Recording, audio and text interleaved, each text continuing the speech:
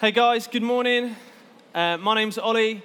I'm usually over in youth. It's great to be with you guys this morning, and I hope you've had a great weekend. So, if you haven't been here for the last couple of weeks, Susie, before Michael Murphy was here last week, Susie and John have started a bit of a series called Life with Jesus, and we've basically been looking at a few different aspects of following Jesus, and how basically, as followers of Jesus, how we can live a life worthy of the calling that we have received. And so Susie, a few weeks ago, looked about how as we come and see Jesus, then we go and tell others. And then John, a couple of weeks ago, looked at abiding in Jesus and how everything we do flows from that. And so this morning, I wanted to talk a little bit about how following Jesus plays out in the places that we live. Sorry, I'm a little out of breath. I basically desperately needed the toilet before I came up here, so I had to sprint. So sorry about that, but it's probably not the thing to share. But so I just want to jump straight in and share a question with you guys that I heard a couple of months ago in a podcast. And it was one of those slightly annoying questions that niggled its way into my brain. And then I've never really been able to forget about it. So now I just want to kind of do the same to you guys, if that's okay. So the question is this: would your neighbors miss you if you moved away? Or would they notice if you moved? I'll give you guys just a couple of seconds to have a think about that.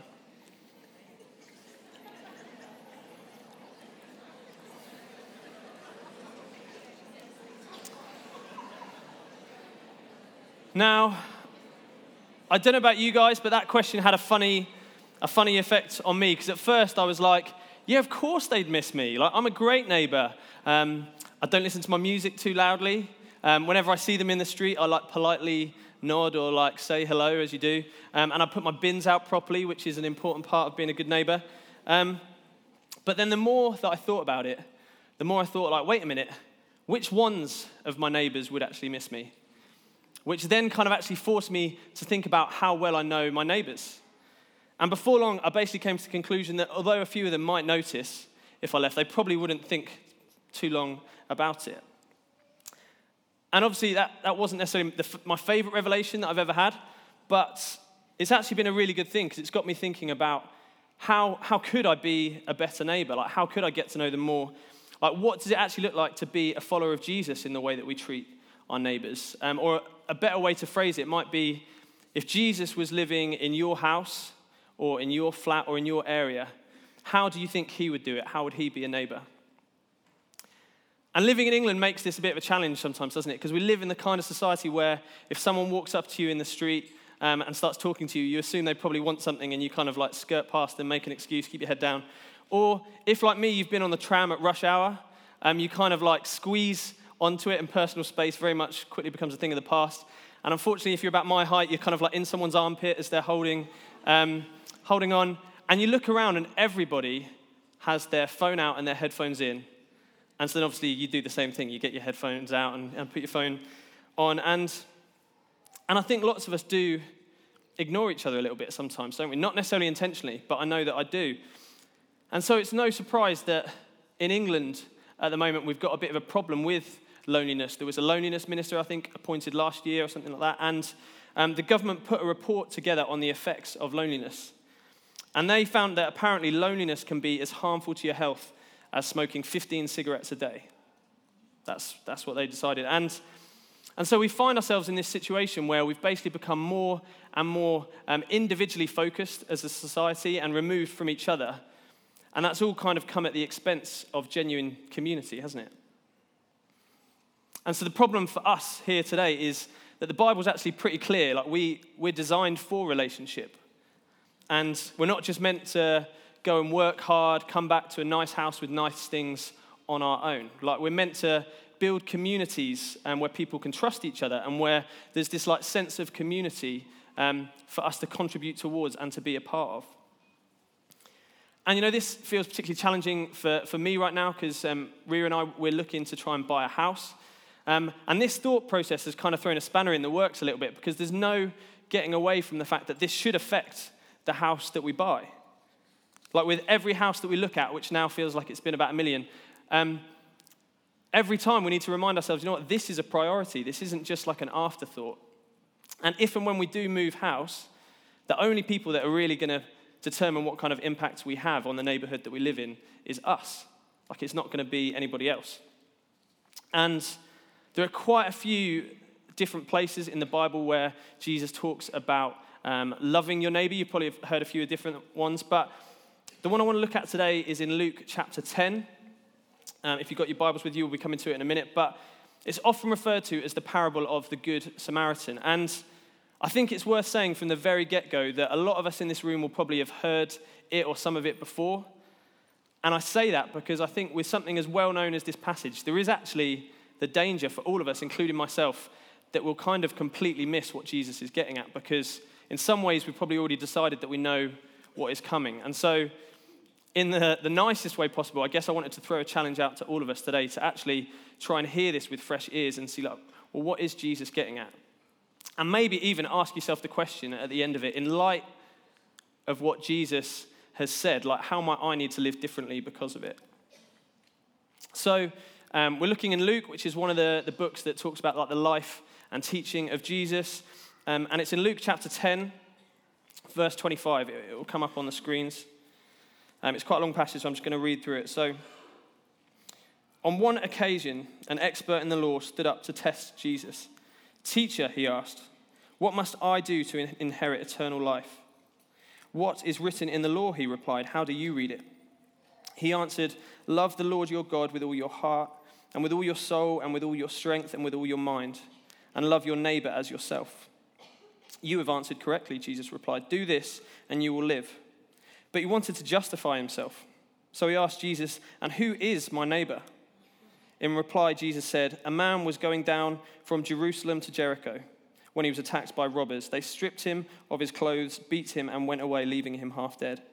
A priest happened to be going down the same road, and when he saw the man, he passed by on the other side. So too, a Levite, when he came to the place and saw him, passed by on the other side.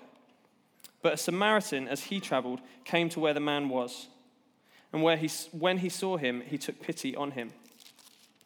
He went to him and bandaged his wounds, pouring on oil and wine. And then he put the man on his donkey, brought him to an inn, and took care of him. The next day he took out 2 denarii and gave them to the innkeeper. 'Look after him,' he said, 'and when I return, I will reimburse you for any extra expense you may have.' Which of these 3 do you think was a neighbor to the man who fell into the hands of the robbers?" The expert in the law replied, "The one who had mercy on him." Jesus told him, "Go and do likewise." So to recap, it's obviously quite a long passage. Jesus agrees that loving God and loving your neighbor are basically 2 of the most important things that you can do. And then this teacher basically asks him, "Well, who is my neighbor?" Jesus then responds by telling him this story, picks out this guy called a Samaritan and tells this guy to be more like him. Okay, so that's kind of what happened. And this story, I think, is really important because even though it's clearly in a very different context to our own, we don't come across probably many Samaritans or donkeys, but if Jesus has just said that the 2 most important things that you can do is love God and love your neighbor, and then he actually explains a little bit of what that actually looks like, then surely this has to be worth some of our time. We need to think about it. Like, how do you and I love our neighbors? How do we make sure that phrase, love your neighbor, isn't just like this abstract idea that we think about? And there are 2 things in this story that I kind of want to pull out of it. They're going to come up on the screen. So Jesus makes your neighbor everybody, and Jesus also makes your neighbor somebody. So the first little bit, Jesus makes your neighbor everybody. So I'm going to keep this point fairly short. But the first thing that Jesus does with this parable, which I think probably a lot of us will have heard before, is that Jesus, essentially, he makes everybody our neighbor. So your neighbor isn't just the person that lives next to you. It's actually far wider than that. So wide that it would include your enemy. And so that's because for the Jewish teacher at the time, the guy that asked Jesus about this, the Samaritan, the guy that ends up actually being the hero of the story, he would have been one of the people that this Jewish guy would have disliked the most. Like, there'd been about 700 years of racial tension and warfare and general hatred between the Jews and the Samaritans. So this Jewish teacher probably had a very specific view of who was and who wasn't deserving of his love and his help. And the Samaritan wasn't, basically. And so Jesus wanted to completely challenge that view.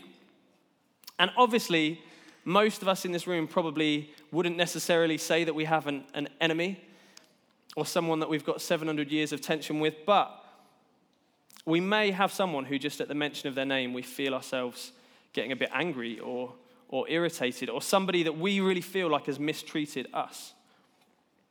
Essentially, the person who deep down, we probably don't actually really want to love them. We don't think they deserve it.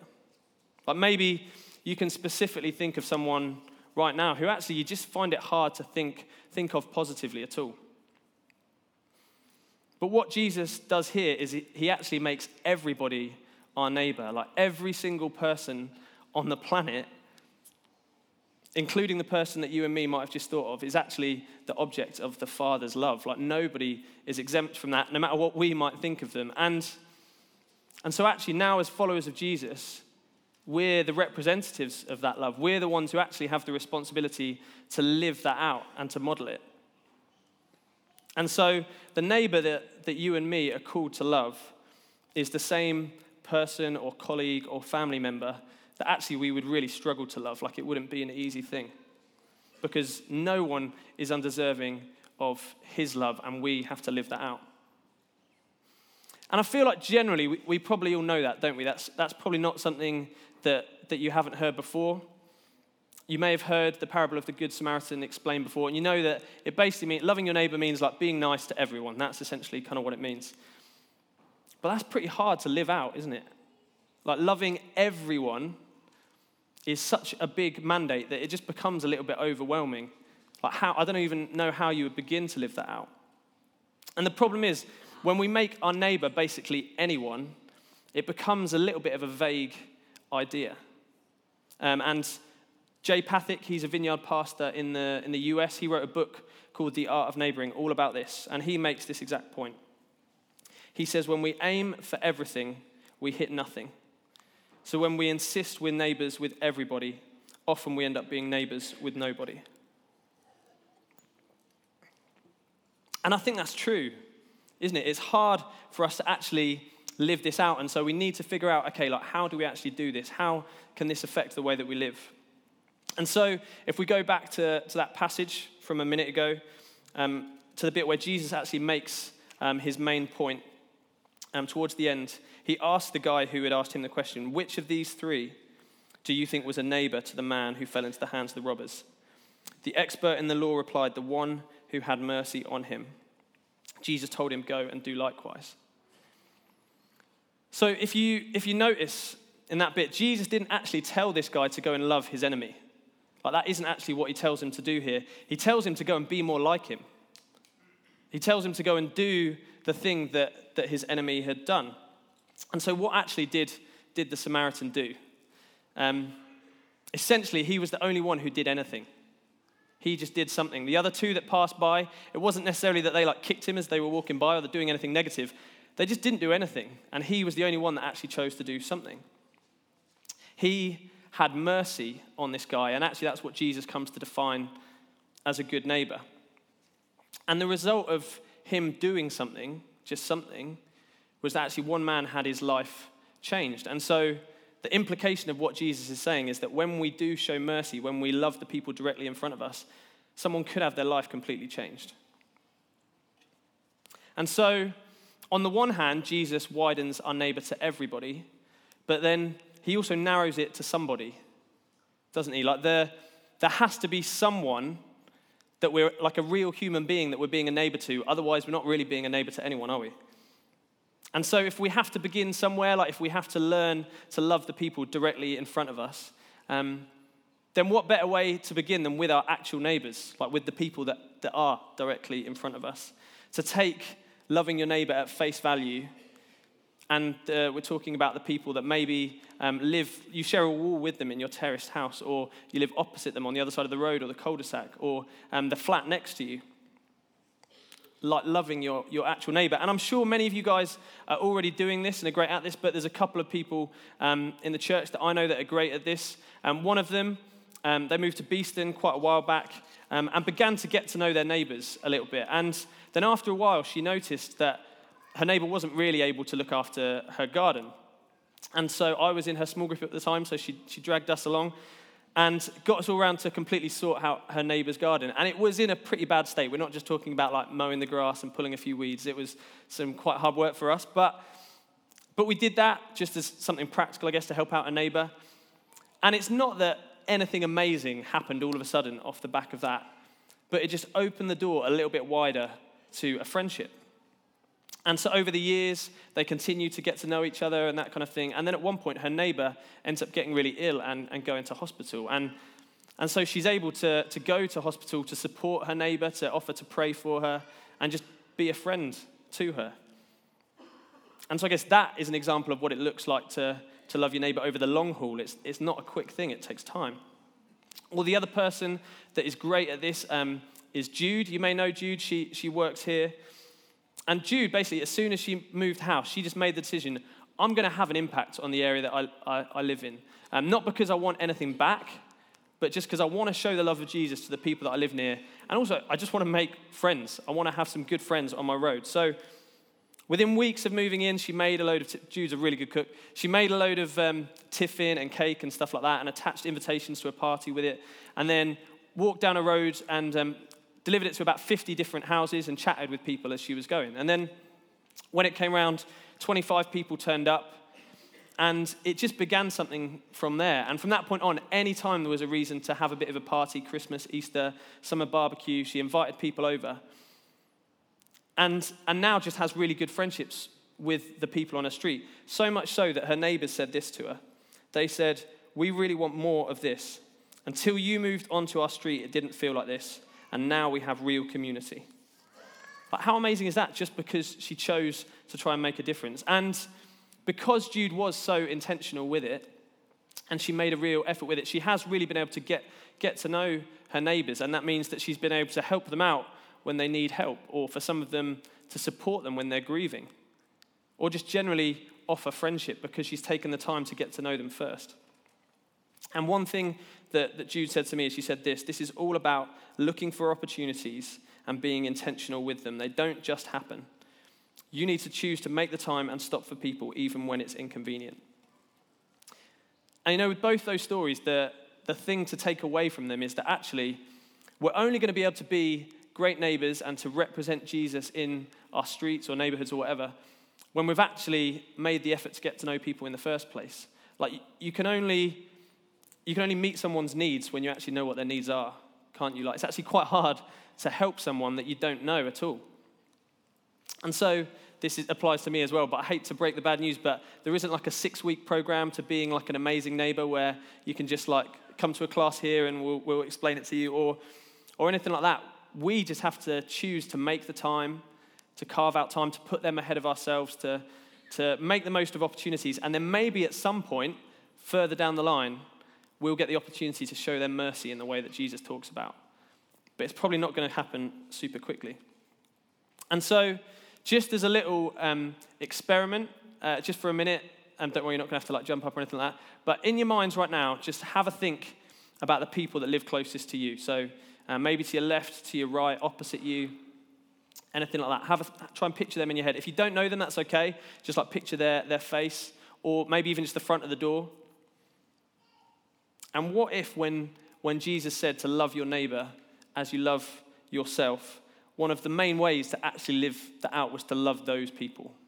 Like, forget about everyone else for now, but just to love those people that you've just pictured in your head. And to help us all out with this as much as possible, this next bit's slightly controversial. There's a handout. I was expecting a bit more of an ooh than that. Yeah, there's a handout. There we go. Yeah, that's right. You're excited. So don't worry, we're not in school. But in a minute, you're going to get a handout. They're on the end of your rows. Don't worry about passing them along for now. I'll explain what we're going to do, and then we'll have a little break. But it's going to come up on the screen. And the aim of this is not that it's a test or anything like that. I've realized that in hindsight, it looks exactly like a test with A, B, and C and some blank lines. But I promise you that was not my intention. This is not a test. No one else is going to look at your piece of paper. This is purely for you, okay? So the idea is that this helps us as practically as possible think about this. Take some of these ideas that Jesus has given us and be like, right, how can I live it out, okay? So that square if we could leave it up for a second, that'd be great. That square in the middle is you. So there'd be a little square to draw your house. Just to clarify, there aren't going to be any prizes for prettiest house. That's meant to be a really quick part of the exercise. So maybe quickly draw your house in a minute. And then, and again, the aim isn't to be able to fill out all of those. It's for each of us to gauge, where am I currently at with this and how could I take a tiny step forward? And so if you've only got 3 neighbors, because the idea is there are 8 people that live closer to you. If only you've got 3, that is absolutely fine. So, the top line, I think another little slide is going to come up, is just to fill in their name, okay? That's it. If you don't know it, that's okay. Just put a question mark. Don't write like creepy guy or cat lady or anything like that. If you don't know it, maybe just write the number of their house if you know that. That's it. B is like basic information. So a few facts that you couldn't get from just like nodding at them across the street, okay? So maybe what they do for a job, hobbies, stuff like that. And then C is any in-depth information. So basically things that you could only have got if you've got a relationship with them. So maybe their family situation, what they think of faith, ways that you could help them, something like that. And the idea with this is that wherever you get to with it, that in the next month or 2 or 3, that you could just fill in one thing that you currently couldn't, maybe for just one of those people. Like if you don't know their names, then great. Your job is actually really simple. Over the next few months, your only aim, and this is just from me, is to get to know their name. That's job number 1, okay? If you don't know A, fill in A. If you don't know B, then maybe next time you're putting the bins out and you see them, just leave a little bit more time just to chat with them and say hello and ask them a little bit about how they are. For each of us to just take a tiny step forward with this. So we're going to have about a 3-minute break now. So they're under the chairs of the people on the end of the aisle. So if you could pass them along, you should have some pens. If in a minute one hasn't got to you, stick your hand up maybe, and someone from the host team will try and give one. But there should be loads dotted around. So we're just going to have about 3 minutes, and then we'll come back together. Maybe we can come back together. If you haven't finished like writing out what you know, don't worry about it. The idea is you take it home and can carry on filling it in there. So don't worry about it. You might want to put it down for now, just because otherwise I won't be able to see any of you. So like I say, don't worry about it if you didn't get a chance to finish it. But hopefully that has got you thinking a little bit about the people that you live closest to and what, like, who they are and what you could do for them. And the thing is with this is it's not really super controversial, is it? Like, this isn't this brand new idea, something that's really crazy. In many ways, it's actually quite obvious. But I think the reality is, I don't know about you, but I think we find this quite hard. Like, it doesn't necessarily come really naturally to all of us. But the reason that I'm speaking about this today is because I've actually been really challenged by it. And when I was like reflecting on it for this, I don't have any like personal stories to share with you guys because actually I haven't really done it that well yet. But in 10 years' time, I do want to look back and be like, you know what? I did actually make an impact on the area that I lived. I did really try to live this teaching of Jesus out. And so I wonder why it is that we do find it quite hard to do this. And there's probably lots of reasons for all of us, but I think definitely a big part of the reason is that this obviously involves our homes. And I think for a lot of us, definitely including myself, our homes have actually become the places that we've shut people out rather than where we've let them in. And I don't know about you, but I genuinely love like relaxing in my home. I know some people like long walks and doing exciting things out in nature like that. For me, I love films and I love coffee. So my home is great. I just love hanging out there. It's a refuge. And I think probably for a lot of us, that is the case to a certain extent. Like we go home, we relax, we eat, we watch Netflix, we just hang out there. And those things aren't bad at all, like far from it. And what I'm not saying this morning is that all of a sudden your front door needs to be open 24/7 or anything like that. But I know for me personally, my mindset just needs to change slightly. That's what I'm thinking for me. So like a good example of how rubbish I am at this with my home is that we recently had a lodger come and stay with us, and they're a really good friend, and they just needed somewhere to stay for a few weeks, and so we were like, yeah, of course, come and stay, that's not a problem. And they were honestly great. Like they, as lodgers go, I'm sure they were brilliant. But for me, this was a bit of a wake-up call, because literally from day one, and I'm not exaggerating, the evening of day one, I was seriously suffering. Like I'd had to sacrifice a whole shelf of our fridge, and we have like a 7-foot massive fridge for the two of us, and so really that's not that big a deal, but I found it quite hard. And the pots and pans weren't put back in the way that I like the pots and pans to be put back, and I'm really good at putting back pots and pans. I'd open the cupboard and be like, what is this?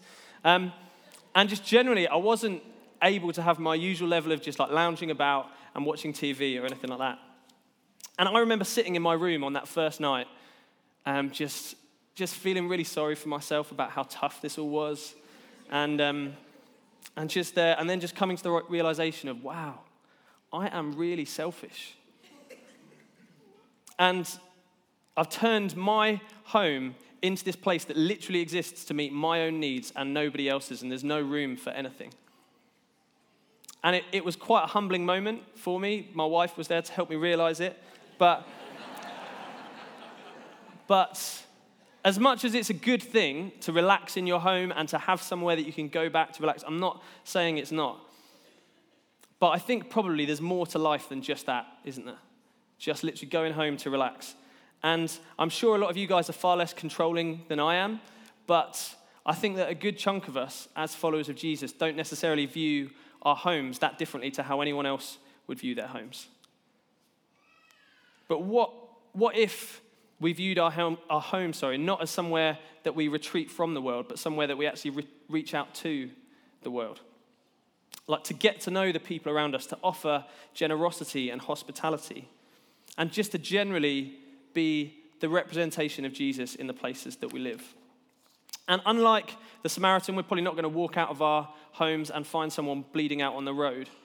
But we do live in a pretty broken world at times, don't we? There are loads of people around us feeling really lonely or hurt or empty. Or even us here today, loads of us here will be dealing with different things. And all Jesus is asking of us is that we would be people who would choose to show mercy, who would choose to try and do something in our neighborhoods. And I don't think it needs to look like anything crazy. It just needs to look like us being intentional and making decisions to do it. And there's a quote on the back of your handouts. You might have seen it by Rosario Butterfield. It's going to come up on the screen. And it says this. It says, "Those who live out radically ordinary hospitality see their homes not as theirs at all, but as God's gift to use for the furtherance of his kingdom. They open doors. They seek out the underprivileged. They know that the gospel comes with a house key." I love that last phrase, the gospel comes with a house key. And what she is getting at is that actually one of the most authentic and powerful ways to live out our faith is done in the way that we invite people into our home. And so the question, I guess, for all of us here today is, do we see our home as somewhere for us to protect and keep people out from, or actually as a gift to share and invite people into? Because I think part of the danger of being part of a big church like this is that we see here as the place that everything happens. And there is so much amazing stuff here, like the Alpha launch that Bodders and Suze were talking about earlier on. Like, for a lot of us here, there probably are neighbours that we need to think, actually, I do know them, like I've got nothing to lose, why don't I just invite them along? But actually, I also believe that God wants to use us and our homes to transform the streets that we live on. It's not just always about inviting people to stuff, because we actually need to get them to know them first, don't we, if we're ever going to be able to invite them to something like Alpha. Like sometimes it will happen here, and sometimes it should also actually happen in our homes. And it's so easy, isn't it, to fall into the temptation of, oh, well, I'm only here for a few months, or I'm out with work a lot at the moment, so there's not really a lot I can do. Or I'm a student right now, or at some point we're going to move back to where our parents live, so there's no point really getting too committed here. Or we have small children, or anything like that. And don't get me wrong, like seasons in life fluctuate, don't they? And there will be times when this is actually quite easy, and then there'll be times when this is really hard. But there will, like we all know it, don't we? There will always be so many reasons and excuses and things to put off the really important things in life, to put it off. And if we're not careful, years will pass by before we even realize it. And actually, all we have to offer is what we've got in front of us right now, is the places that we live right now, the people that we live next to right now. And I think it would be a really sad situation if, as some of the followers of Jesus, in this city, we were too busy for the people that live closest to us. I know I don't want that to be the case. And I also believe that if you're here this morning and you're a follower of Jesus, you should be one of the best neighbors on your street, and not in any kind of arrogant way or anything like that, but Jesus has kind of told us to do it quite a few times. And it should look like something, shouldn't it? Loving people looks like something.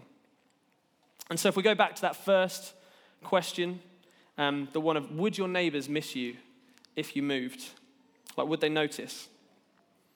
And the authors of the book that I mentioned earlier on, The Art of Neighboring, they were the ones that came up with that little block map that we had.